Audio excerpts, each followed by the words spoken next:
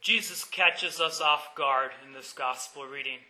As he tells this parable, as he's speaking about the master, when you hear that the master is going to be selling the servant, not only him into slavery, but also his wife, his kids, he's going to sell all the property of the servant in payment of the debt that the guy owned. You're immediately thinking, what a wicked master. What a crazy, bad guy. And then the servant, falls on his knees and says, have pity on me. And then we all see another side of the master. The master has compassion on him and forgives him the whole loan, the whole debt. We think that the servant is the good guy and the master is the bad guy. And then we found out that the master isn't so bad. He's actually quite good. He is good. And then we continue to listen to the parable. And as Jesus speaks about the servant, how the servant goes off and demands from a fellow servant to pay back the debt and doesn't even allow him to or doesn't forgive him, but instead puts him in prison, which is actually worse than becoming a slave in that time. Prison wasn't like today where you get, a 42-inch TV and you're able to go on the internet and you're able to do all kinds of, things like you do in your own home. Then prisons meant you were being beat up, all just terrible things. So we find out that the good servant isn't a good servant, he's a bad servant. And then you immediately start rooting for the master. And for the fellow servant, you think, I hope this bad servant gets his just deserts. I hope justice is done. And then you continue to listen to the parable and you're like, yes.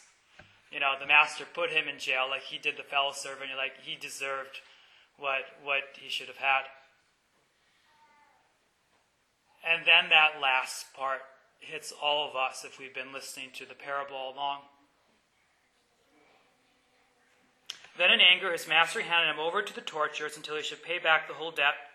So will my heavenly Father do to you unless each of you forgives your brother from your heart. And it's like, wow. The reason that we all hold a grudge, the reason that we have resentment is somebody has done something bad to us, and now they owe us.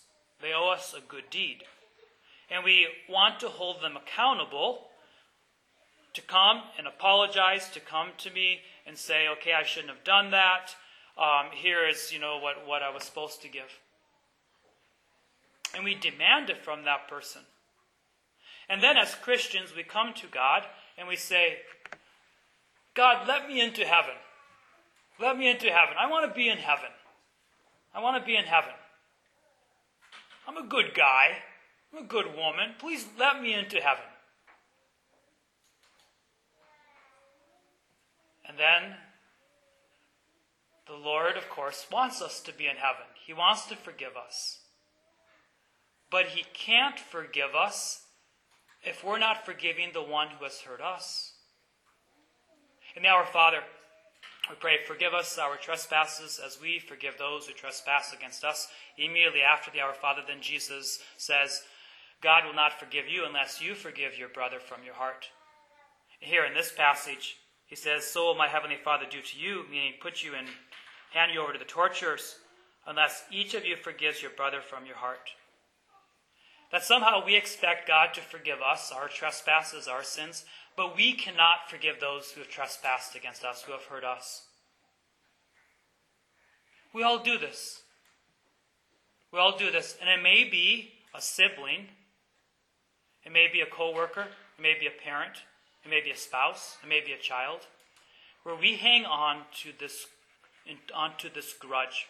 We hang on to the anger that we have against that person. We hang on to the wrath. And then when something bad happens to that person, a smile comes across our face. Listen to our first reading.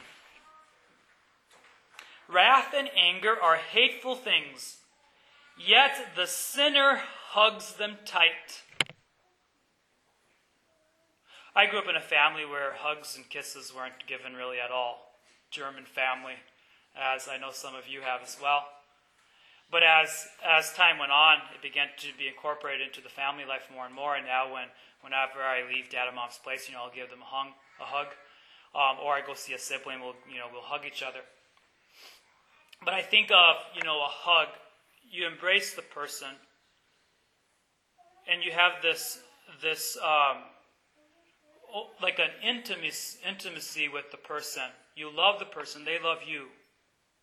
And when you really love somebody, you hang on to them tight. You think of somebody, who has just died and you're comforting the loved ones. You hang on to them a little tighter. Or somebody's lost their house or something else, and you hang on to them a little more tightly than you usually do. That's the image that the author of Sirach gives to us when it comes to sin. Wrath and anger are hateful things, yet the sinner hugs them tight. Forgive your neighbors injustice. Then when you pray, your sins will be forgiven. Folks, I would like you right now to imagine the person that you're holding a grudge against, the person that you have resentment towards. Just imagine their face. If it's more than one, imagine multiple, whoever you're holding a grudge against. Imagine their face. And then, now imagine hell. The feeling that comes across your heart. When I say feeling, I don't mention what you desire in your mind and in your heart, but this feeling that comes across your body, you're almost appalled at them. That's a little glimpse of hell. In hell, nobody loves anyone. Absolutely no one. At this Mass, bring that person to Jesus. At this Mass, bring that person, those people who have hurt you, whether in a little way or a big way, bring them to Jesus and say, Jesus, I want to be able to forgive this person so I can be in heaven. Jesus, you tell me that I can't be in heaven unless I forgive this person. Give me hope that I may be able to forgive this person. I want to be in heaven. I want to be filled with joy, not rage. I want to be filled with peace, not sadness. Jesus, I want you. And if you think that you can't forgive somebody, you're absolutely right. You can't forgive them. But Jesus can. And he can give you the grace to forgive. By ourselves, we can't. Which is why when we look at our country, the more we go away from Christianity, the more and more rage we have against one another. Just turn on television. The anger, we're always pointing out other people's faults, and we say that we're sinless. The more and more that will come to us, the less Christian we are. But folks, let's be Christians. Let's profess our faith. Let us forgive those who have hurt us.